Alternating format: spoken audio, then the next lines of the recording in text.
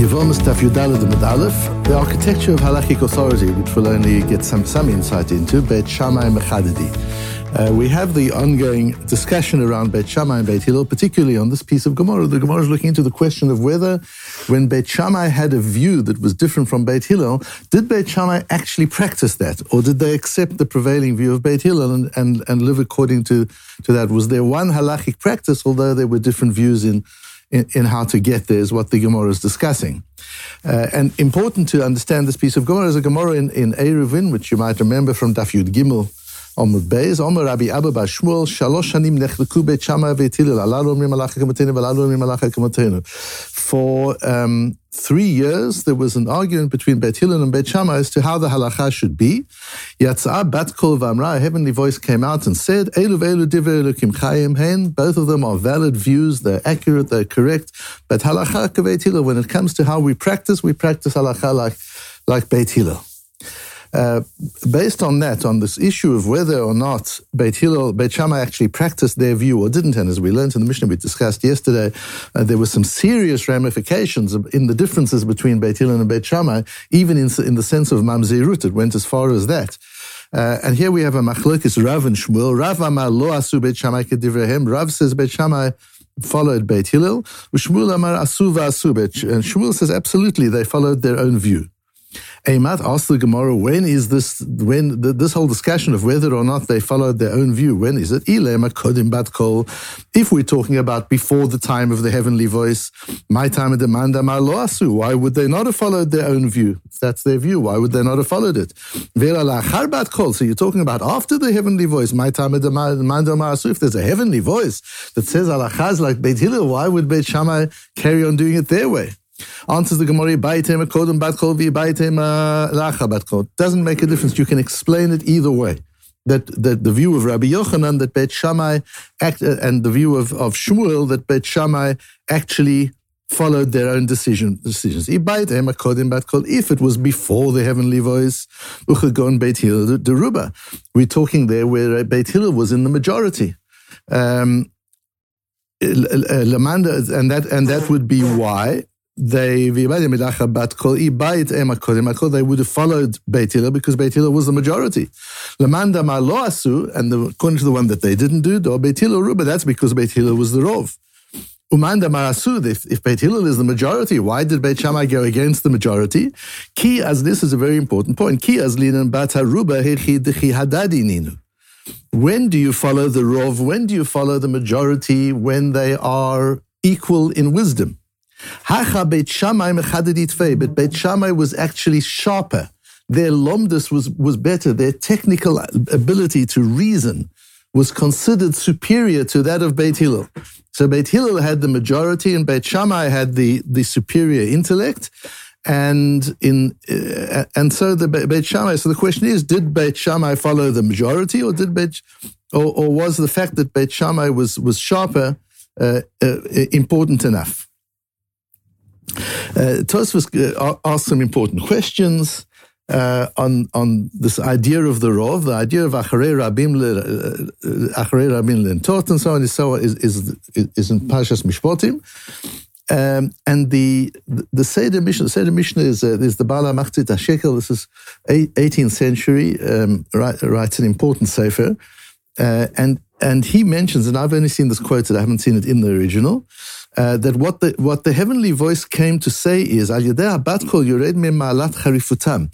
not that we're following the bat call. The bat call simply said, you've got two issues. You've got a majority and you've got the smarter people. What the bat call came to say is, ignore the smartness of Beit Shammai. So if you ignore the smartness of Beit Shammai, you're left with the majority, follow the majority. This idea of the majority, Acharei Rabim, that we've got to paskin Acharei Rabim, to follow the majority. This is important. It's not just a Gzeras HaKosov. What's interesting is it's been found that the majority, masses, large groups of people, seem to have an amazing intelligence that none of the individuals have. And that's what there's a remarkable book that was written called The Wisdom of the Crowds. You might remember that. And part of this principle was used in 1968 to find a lost submarine that had sunk in the North Atlantic and nobody could find it. And they got all these naval experts together and they asked them to figure out where it was, and it wasn't anywhere near where any of them said it should be. And then they got the group together, a large group, and they just said, well, forget your science. Just take a bet. If you were to take a bet, just put a point on the map where you bet the submarine is. They then took all the bets and they averaged them. And they found that the submarine was found within 40 miles of where the average bet was. And they give many, many examples of the capacity of the rabbim to make a bet. And that's why betting is one of the accurate ways of prediction that people use. The stock markets are bets. People are taking bets, and it's not out of expertise. It's not that they know what's happening. It's just there's some kind of intelligence that the crowds has. Acharei Rabim Lahatot would seem to be that you've got to show respect to a majority opinion, not just as a Gzeras HaKosov, but it seems more than that the majority, you don't always understand it, but there's something there that the majority has. The question is it just numbers of people, or does expertise come into it? And what we see in our Gemara is that expertise does come into it, which is important in the way we paskin halacha. We don't just weigh up this one. So many people say this, that, the other, and only a few say that way, so we go the majority. That's the whole idea of curatorship in halacha, to understand the weightings of different poskim. You can have 5 people who say one thing and one, all of them poskim, and one who says the other, but the one who says the other is the Chazon Ish, or the one who says the other is Moshe Feinstein. You don't weight the poskim the same way, and one has to understand the weighting when one uses them, because one has to paskin not only according to how many people said what, but one has to paskin also according to the lomdus, the method of reasoning, and to what extent you go along with that method of reasoning, and who goes further in their method of reasoning, and who considers situations that maybe the others have not considered. So you've got to understand the whole method of reasoning. If you look at the Sefer Achinuch below in Mitzvah Ayin Chet, he says, the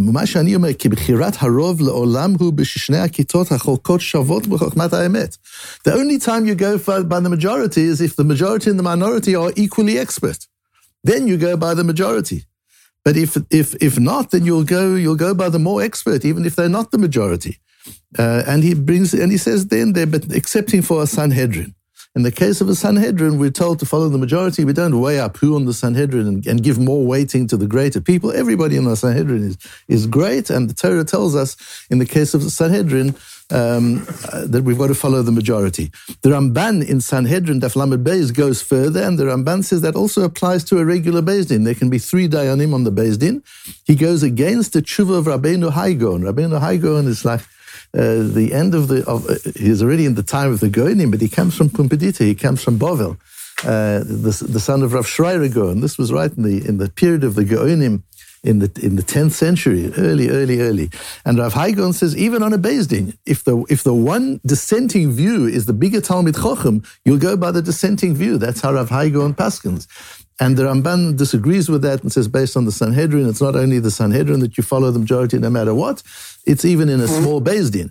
But that's all by Batei Din. When it comes to normal life, there you've got to certainly weigh up. If it's not a Beis Din, it's just poskim that have said certain things, that have written things in Sforim, or you just want a general view from the world, there you've got to consider the expertise and intelligence and reasoning of the people you're following. And in business, this is very important. When you're leading a team or you're having a meeting, very often a majority consensus develops. And it's important, if you're the chairman or you're leading, or even if you're not, even if you're just somebody there, probe the minority. Because very often the minority has some reasoning that the others haven't thought of. And when the minority has a chance to express, very often the minority is also intimidated, so they're quiet. You get a whole consensus is developing, and you notice there are 2 people or 1 person who hasn't opened his mouth or her mouth. It's important to probe. What are you thinking? Because very often, I can't tell you how many times I've had it that the minority has swayed the majority. When you pull it out of them and they say, well, I'm not, I disagree, and this is why, and you discuss and you have a debate, all of a sudden the majority say, yeah, never thought of that. And they're able to sway the majority. So you have to be very, very careful when you're developing consensus, that you don't develop consensus just around the majority. Although we talk about the wisdom of the crowds, but there needs to be some debate. There needs to be some discussion. The majority has to have the opportunity to listen to the reasoning of the minority and then to take an opinion and to take a view. Really interesting is the continuation of that Gemara in Eruvin. So the Bas Kol comes and the Bas Kol tells us, in this particular case, you've got to, even though Beis Shammai are the mechudodim, are the sharper ones, and normally when we've got two bodies, not in a Beis Din, but just two authorities, and one is a larger in number, but one is more expert in reasoning, we will follow the expert reasoning. That's normally the case. But in this case, the Bat Kol came and said, in this case, we go like Beit Hillel, ignore the expertise of Beit Shammai and go like Beit Hillel. Why is that? So the Gemara in Eruvin continues, the Mishnah in Eruvin continues to tell us why. Mipnei shenochin va'aluvin hayu, because of the midot of Beit Hillel. So now you've got midot versus smartness, brilliance. V'shonin divreim v'divrei Beit Shammai. And what's beautiful about the midot of Beit Hillel is their humility brought them to study Beit Shammai as carefully as they studied their own words. They always first went into Beit Shammai. They always went in with an open mind. This open-mindedness is critical when you're deciding who to follow. If the majority are closed-minded and don't listen to the minority, then they have no authority. They haven't considered that option. What we see with Beis Hillel, the beauty of their midot was they studied Beit Shammai, although it was different from their own. What could they possibly mean? How might we be wrong? How might they be right?